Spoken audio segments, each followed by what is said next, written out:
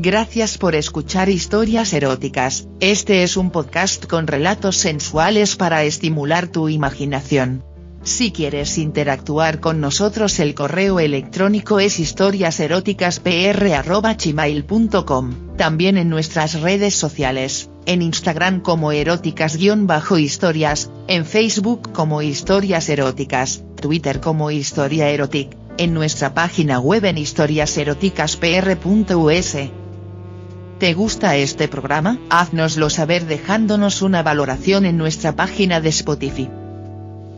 En nuestras historias podrías escuchar conductas sexuales de alto riesgo. Oriéntate con profesionales para conductas sexuales seguras. Era un tipo flaco y moreno, con gafas de pasta. ¿Por qué le gustó a Irene es un misterio? Ese misterio que siempre es que alguien nos guste. En la barra atestada se arrimó y tontearon. Fernandito habló muy poco, se lamía los labios al mirarla. Ostentoso. Trágico. En fin, que tuvo que preguntarle. Un vampiro. Le dijo. Ya estás advertida, soy un vampiro. Fantasma es lo que eres. Pensó ella. ¿Por qué siguió a Irene es un misterio? Ese misterio que siempre es que nuestra entrepierna nos dé órdenes. Lo llevó a su casa, lo asaltó en el vestíbulo, lo poseyó sobre el sofá. Con la luz apagada. Soy un vampiro, necesito la oscuridad. Bien. Bueno, vale. Yo soy una hembra en celo y lo que necesito es una verga. Te doy mi sangre si me das tu leche. Fernandito, enardecido, esgrimió un misil incongruente en el que parecía haberse concentrado toda la carne de su cuerpo magro. La montó y fue montura, la hizo suya hasta partirla en dos, esparció por su piel con su mástil magnífico los fluidos que producía, inagotable, la vulva ansiosa de Irene.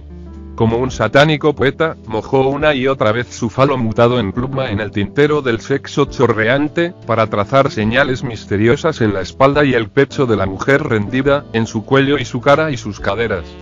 Jamás había estado Irene tan mojada, jamás había sentido que se derramaba de forma tan copiosa.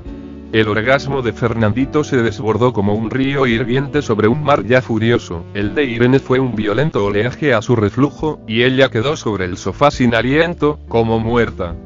El hombre buscó a tientas la luz.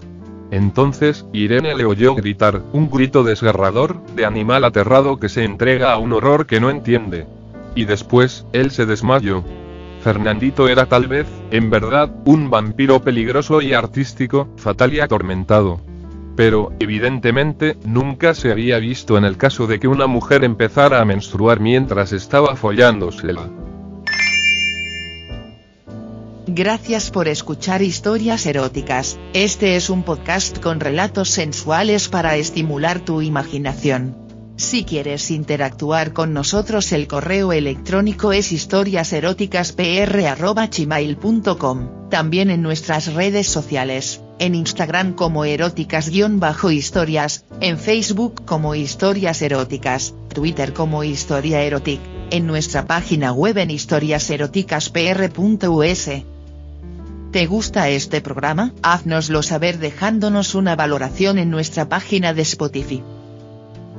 En nuestras historias podrías escuchar conductas sexuales de alto riesgo. Oriéntate con profesionales para conductas sexuales seguras.